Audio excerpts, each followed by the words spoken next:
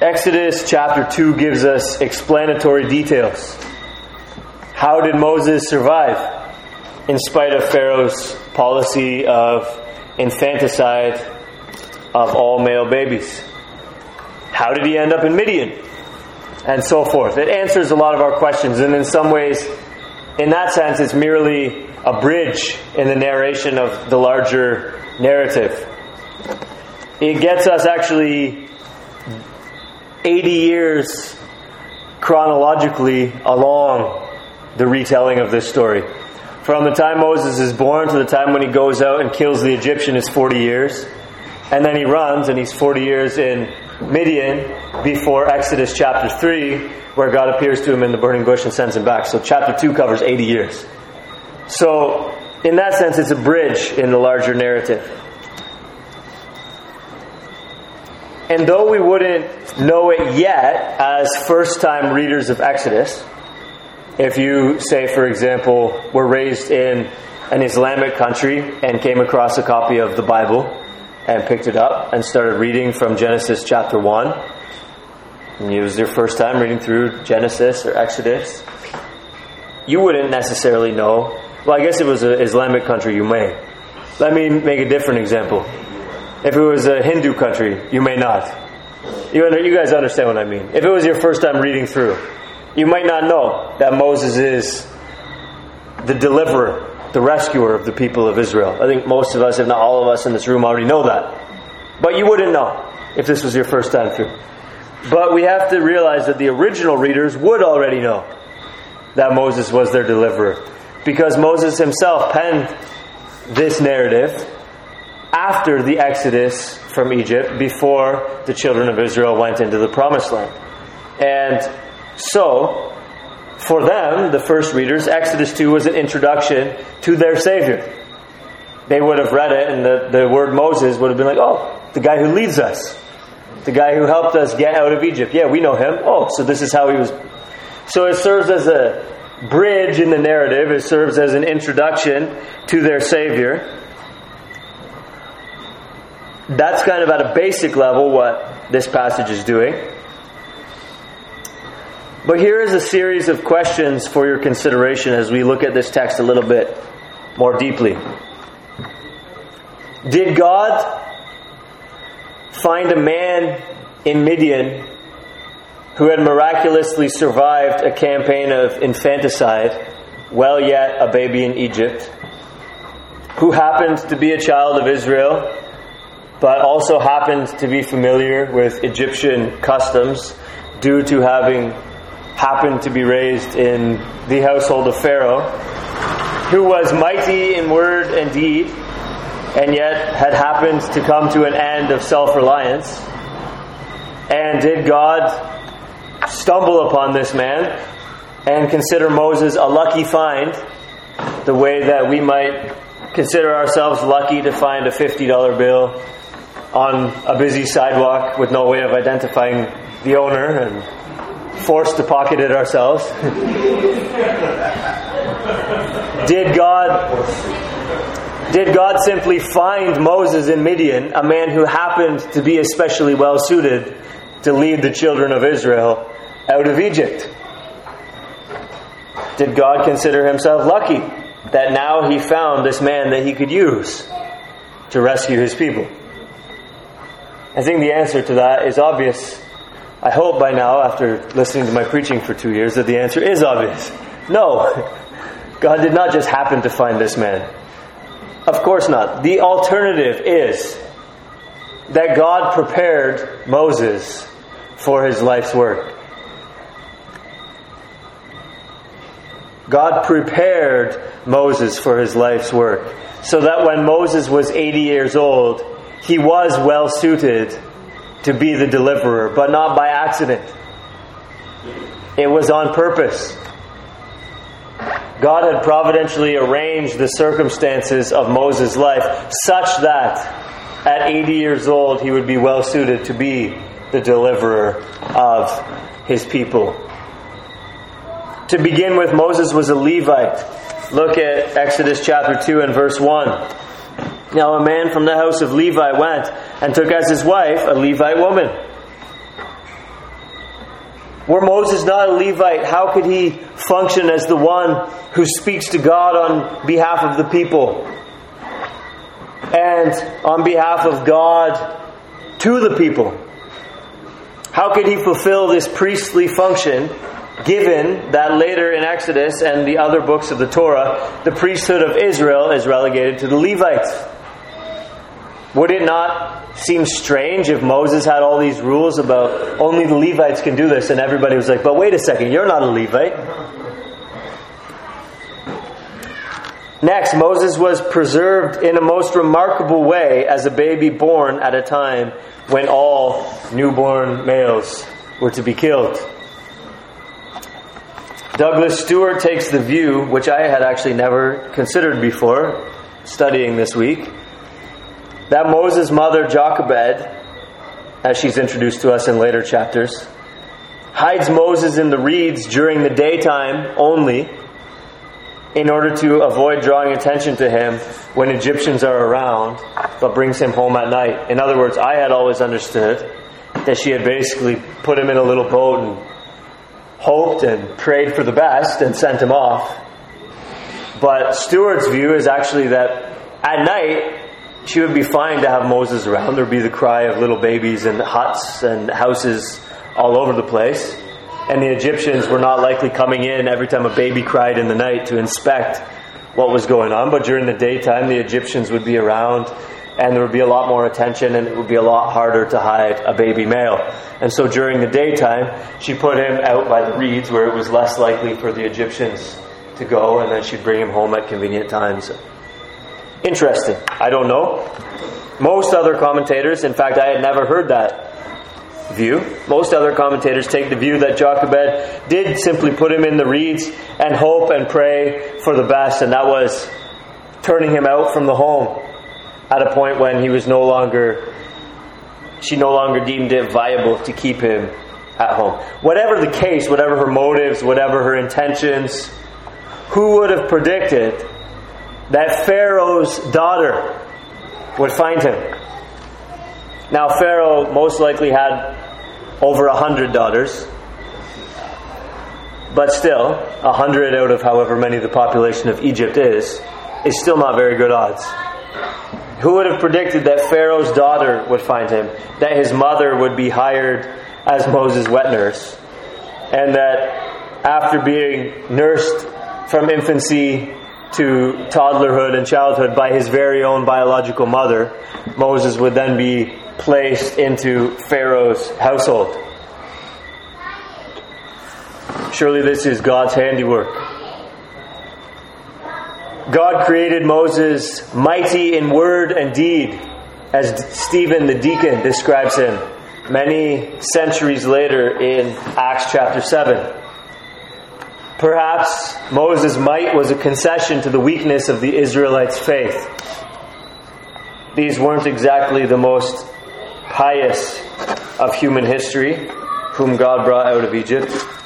Perhaps God conceded to give them a leader who actually was mighty, who actually was big and strong, conceding to their weakness, giving them a man who looked like he was worth following. In verse 12, he strikes down an Egyptian who was beating one of the Hebrews. Doubtless that Egyptian was himself a strong man. Moses was not a soft man from Pharaoh's palace who couldn't handle himself in a fight with an Egyptian foreman. He killed the man and buried him in the sand. Then, in verse 17, Moses is on the run from Egypt to Midian, and he single-handedly chases away a bunch of shepherds from a well in a foreign land. So these guys come to water their sheep, and there's many of them and one of Moses. And Moses says, ladies first. And the shepherds, either willingly or unwillingly, acquiesce. So either there's the intimidation factor of, if any of you wants to try to water his sheep, you got to go through me first. And they just back off and say, okay, let the ladies go. Or they literally say, well, who are you? And Moses says, this is who I am. And physically chases them away. In any case, Moses, it seems, was strong and forceful. And yet, Moses was compassionate. Look at the care he has for his people, although misguided. Verse 11, one day when Moses had grown up, he went out to his people and looked on their burdens. And he saw an Egyptian beating a Hebrew, one of his people. So who does Moses identify with? The slave class. These are my people. He goes out and he is incensed. He's enraged by what he sees. And he kills the Egyptian man. He sides with the weak, the vulnerable, the oppressed. This is the sort of man that Moses is. He has no compelling human reason to do so. From the safety and the privilege of Pharaoh's palace, there's no human reason for him to stick his neck out. But this is the sort of man that he is. Though he's strong and forceful, he's a man who uses his strength for good. Or at least I should say intends to use his strength for good. Murdering an Egyptian and burying him in the sand is not actually good. But Moses' intention was to be a rescuer of his people, as Stephen the deacon also tells us in Acts chapter 7. He supposed that his brothers would understand that God was giving them salvation by his hand when he killed the Egyptian and buried him in the sand. This was what Moses was trying to do. He acted self-consciously as a rescuer. And he does so again in verse 17, acting to rescue the daughters of Midian, whose flocks needed water from the selfish shepherds who would not otherwise make room for them at the well. It seems that maybe the women had to wait sort of in the distance until the shepherds were all done, and then they could go, because their father says, "How is it that you have come home so soon today?" Implying that they were normally later. So perhaps they basically just had to wait at least to water their flocks, if not to avoid harassment and mistreatment at the well from these blue-collar shepherds gathered around 7 women. You may imagine the sort of things that could transpire under similar circumstances. So God had fashioned Moses into a strong and yet compassionate man. God had caused Moses to be born a child of Israel, but raised in the household of Pharaoh, and so familiar with the ways of the Egyptians. And God has brought him, by verse 22, to an end of self-reliance. Look at verse 22. I have been, or I have become, a sojourner in a foreign land. The sense of this is, though brought up in a high position in the household of Pharaoh, thinking consciously of myself and expecting myself to be the deliverer of my people, the Israelites, I have failed in that. I have been exiled to a foreign land, and here I am, a mere sojourner. I have been reduced to being a sojourner in a foreign land. This understanding is confirmed to be correct when we read Exodus 3 and see that Moses is not self-confident, nor is he desirous to return to Egypt. So when he calls himself a sojourner in a foreign land, it's not because he's longing to go back to Egypt. It's not because he's saying, I'm a sojourner for now, but soon I'll be a rescuer. He's basically saying, I had hoped and thought that my life would turn out one way, but it's turned out another. I supposed that my brothers would understand that God was giving salvation by my hand, but alas, I've been misunderstood. I've been unsuccessful in what I was trying to do. I've been chased out of Egypt. I have no friends in Pharaoh's household, and in fact, I have no friends among the Israelites, the children of Israel. Now I am a mere sojourner in a foreign land. By the end of chapter 2, Moses has been broken by a failed attempt to save his people and by the resultant exile he is experiencing in Midian. He is disillusioned and he has given up on being a rescuer. In other words, he is now prepared to be a mere instrument in God's hands, that God may get all the glory for the rescue that he is about to work through Moses, his servant. God is about to use this strong and compassionate man, born a child of Israel, but raised in Pharaoh's household, conversant with the Egyptian language and customs, who is no longer confident in his own abilities to deliver, but sees himself rightly, not more highly than he ought. God has providentially fit Moses for his life's work. So we see that this is not only a bridge narrative connecting us with the arrival of Israel's 12 sons in Egypt and then the 10 plagues in the Exodus. This is not only a bridge narrative, nor is this merely an introduction to Moses, the rescuer of Israel. This passage illustrates for us a principle of how God works in the lives of those whom He desires and intends to use, which is in fact all of His people. There's a saying that God does not call the equipped, but God equips the called. This was the case with Moses, the Savior of God's Old Covenant people. And this is also the case with each one of us. Now you might say, well,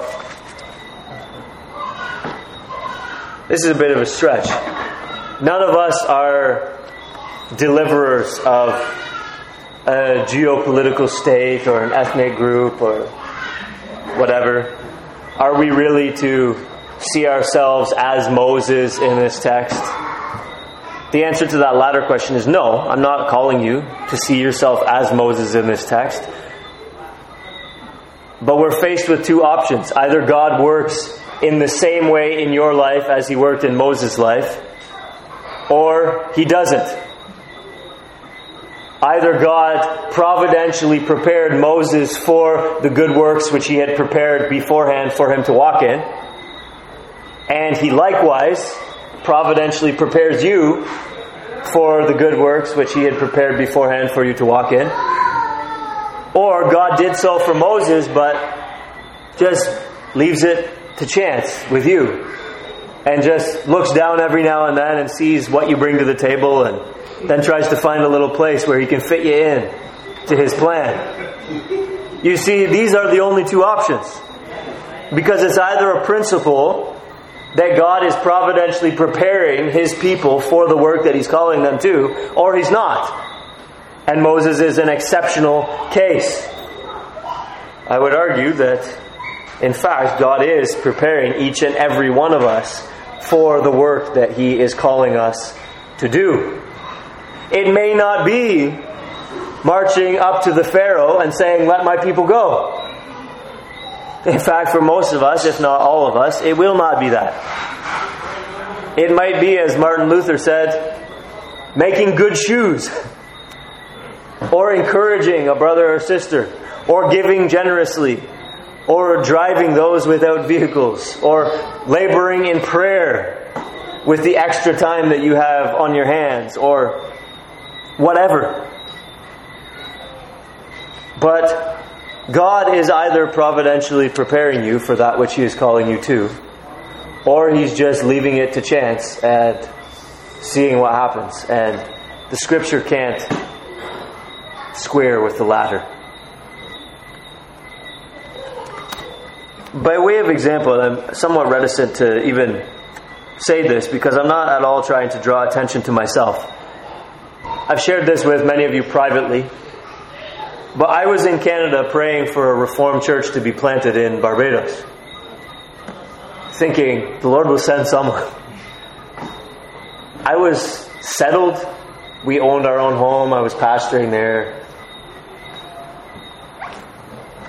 I was praying that God would send a Reformed pastor to Barbados to undertake the work. And then I realized I am praying for someone with my qualifications. And I'm praying for someone in my life situation who is providentially able to move and get residency status, if not already a native-born Barbadian. And I realized, well, here I am, already working as a pastor with Reformed biblical convictions, married to a Barbadian, which entitles me to citizenship, with experience in church planting, with experience even in as being a Pentecostal charismatic Christian, which gives me a measure of familiarity then with many of the other churches in Barbados and the religious mentality of many here and the Christian scene. I started to think to myself, well, maybe the Lord has been providentially preparing me for this work. Why wouldn't I myself go then? I came to believe that God has been preparing me my whole life for this work. He has been bringing me to a place where I was prepared to fill the role in front of me. I could not have done it in 2010 or 2012. I was not ready. But by 2017, when we had started this church, certain things had transpired which brought me to a place where I was ready to take on this responsibility. I hesitated even in saying this because I'm not trying to draw attention to myself or compare myself to Moses in any way or anything at all like that, but simply to make the point with a modern day real life example that God does providentially use our circumstances. So when I was planting a church in Canada in conjunction with a number of other people and involved in that process, I was learning about church planting. When I was a Pentecostal charismatic Christian, I was learning about Pentecostalism and the charismatic movement.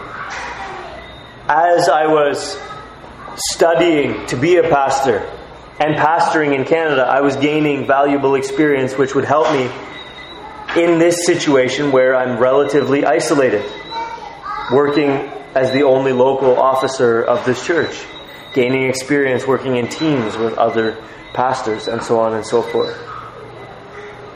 It just seems to me to be an example of the principle that I'm trying to outline here. I never thought I would be in Barbados. When Mel and I talked before we were married and in the early years, it was not remotely in our plans to be in Barbados. But here we are. And so you see that even when we are not aware of what God is doing and how God is working and what He's forming in us, He is doing that. He is working things in us, preparing us, shaping us, fashioning us, giving us the life experiences that He wants us to have, putting us in the circumstances that He wants us to be in, so that we may do the things that He has prepared beforehand for us to do, according to Ephesians chapter 2 and verse 10. Again, either God is providentially preparing each one of us for something, or He's not. And God has no plans whatsoever for you. And He's just basically just waking up and just seeing what you're up to today. Those are the only options. So I ask you, Christian, what has God been shaping you for? What has God been preparing you for? For whom has God burdened your heart? Particular individuals, particular groups of people, particular demographics of people, people in certain circumstances to whom you are maybe especially able to minister in some way. For what spiritual objective has God given you a passion? For what work, for what contribution to the body has God given you an aptitude? How has God used you in the past, spiritually speaking? In what area have you seen fruitfulness in terms of some kind of ministry to others? My wife was doing a little exercise with my sons in homeschool recently, talking to them about how our fingers were made for touching and feeling. There's more nerve endings in our fingertips than in our elbows, and so the boys were to touch certain objects with their elbows, I think with a blindfold on if I'm not mistaken, and try to identify what the object was by touching it with their elbows. And then they had the chance to touch the very same objects with their fingertips. And of course, they were much more readily able to identify the object when they touched with their fingertips, because the hand has an aptitude for touching. The fingertips have an aptitude for touching in the way that the elbow doesn't. The elbow has aptitude for many other things. If I was trying to break a pane of glass out of a window to escape a burning building, I wouldn't start jabbing it with my fingertips. Not one, not two, not even all five. But I might give it an elbow. Our elbows were made for one thing, our fingertips were made for another.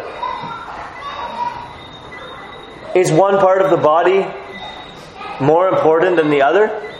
Can the hand say to the eye, I have no need of you? Can the fingertips say to the elbow, I have no need of you?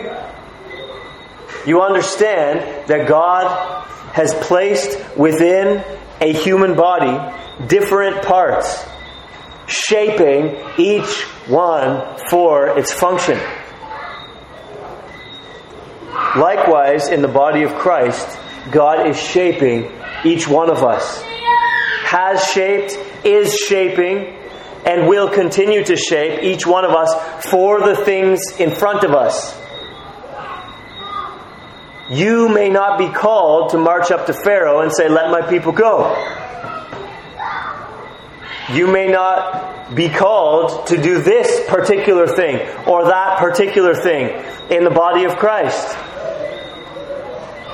But no less in your case than in Moses' case is God actively at work shaping you and forming you to be the person that He would have you be, with the experiences that He would want you to have, the knowledge base that He would desire you to have, the maturity level that He would desire you to have, and so on and so forth, so that you can do the good works which He prepared beforehand for you to walk in.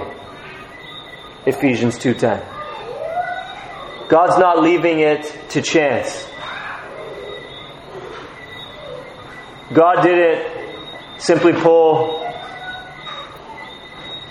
your name out of a hat and then pull a task, a good work out of a hat and randomly match you with what He would have you do. And then look down and say, well, it's unfortunate that I had prepared this for her to walk in because she's really not suitable for that. Or I had prepared this for him to walk in, but alas, he's not really suitable for that. What God has prepared beforehand for you to do, He will shape you to be ready to do when the right time comes.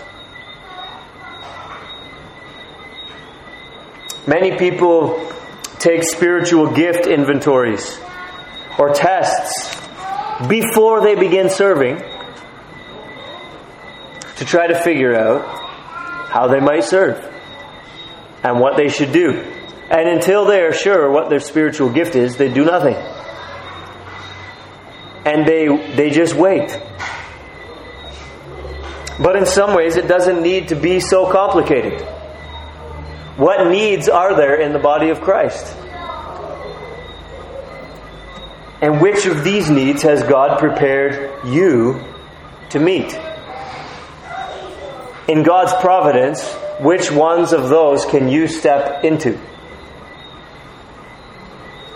Certainly not all of them. None of us can step into all of the needs of the body of Christ. God hasn't designed it that way. But which of those needs are you prepared to meet?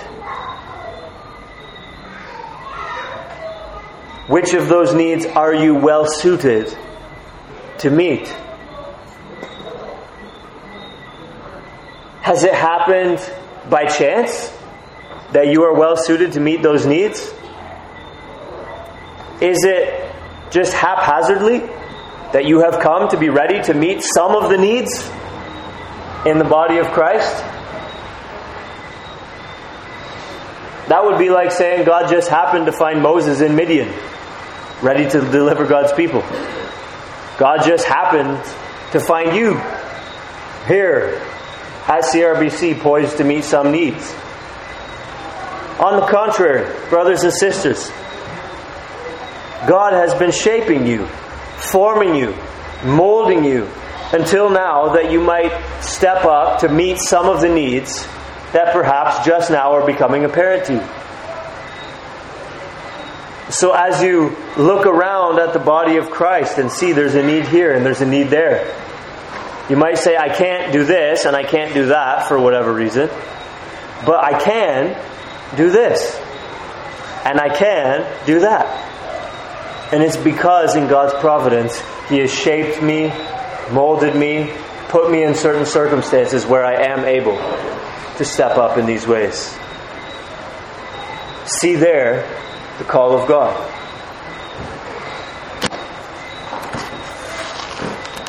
We ought to see God's sovereignty not only in matters of election, regeneration, justification, and so forth, but we ought also to see God's sovereignty in terms of these circumstances and events of our lives, viewing them as shapers so that we might effectively walk in the good works which He prepared beforehand for us to do.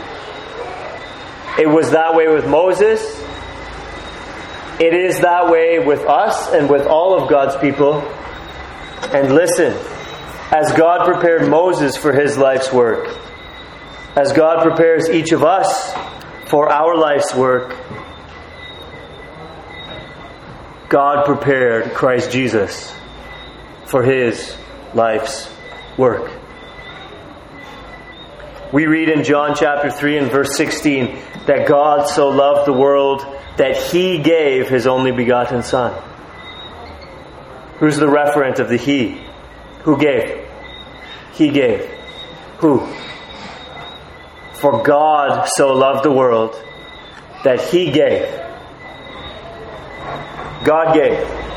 The incarnation was God's idea. God knew that His people needed a Savior.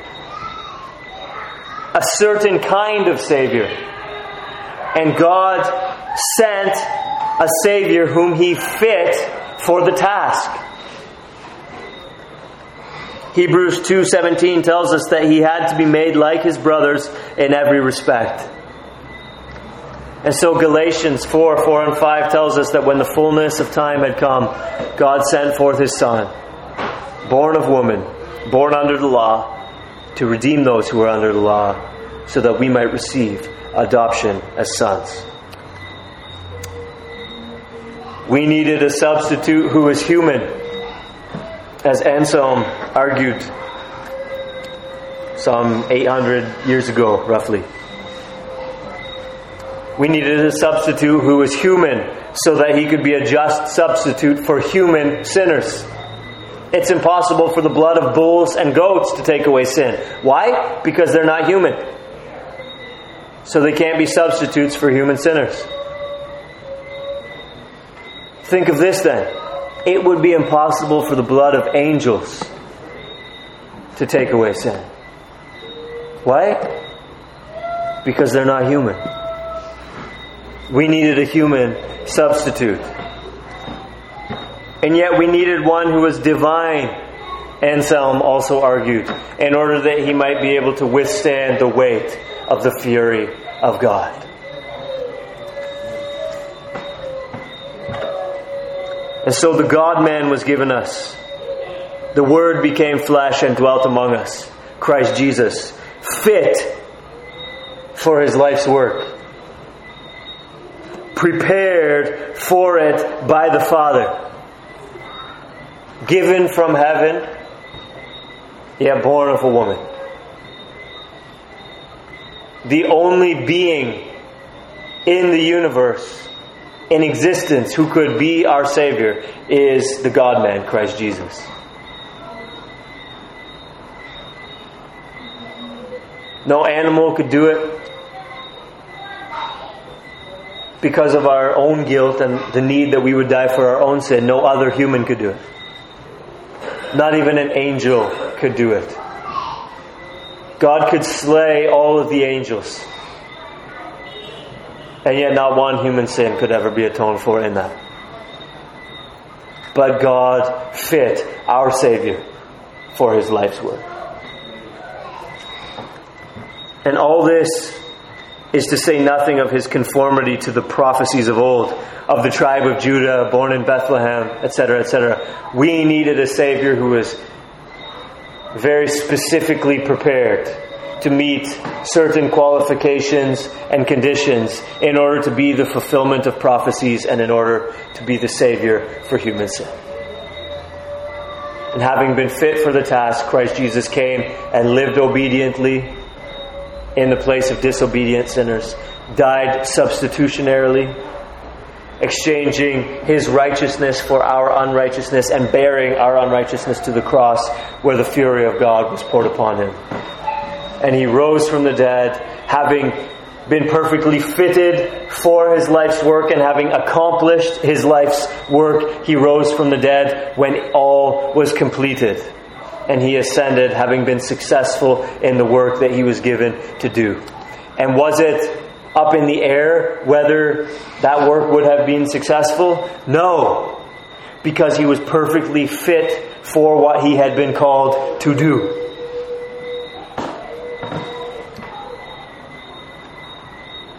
In every respect necessary, Christ Jesus was prepared by God for the role that He would undertake. To lead a new exodus from out of slavery to sin and death in that bondage to the glorious freedom of the sons of God. And so in His role as a mediator and as a rescuer, fit and prepared by God for the work that God had given him to do, Moses prefigures Christ. Just as God prepared Moses for his life's work, so God prepared Jesus for His life's work. And so, as we said earlier, He also prepares each and every one of us for the good works that He has prepared beforehand that we should walk in.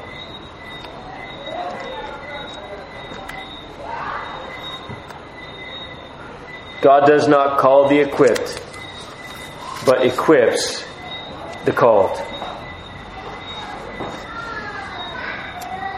Don't act as if who you are is an accident.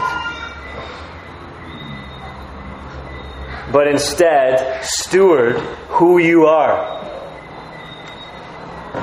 as formed intentionally by God to serve as you're able within the body of Christ, with the opportunities that are before you, for God's glory and for the good of the people around you. You don't have to do every job in the body of Christ. You don't have to be your own Savior.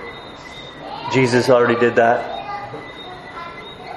You don't necessarily have to be this or that or the other thing. But you have a role in the body of Christ. God fit and prepared Moses for his life's work. God fit and prepared Christ Jesus for his life's work. And God has fit, is fitting, and will continue to fit you for your life's work. And so let us trust in Jesus, who is fit for his life's work, and let us do our life's work.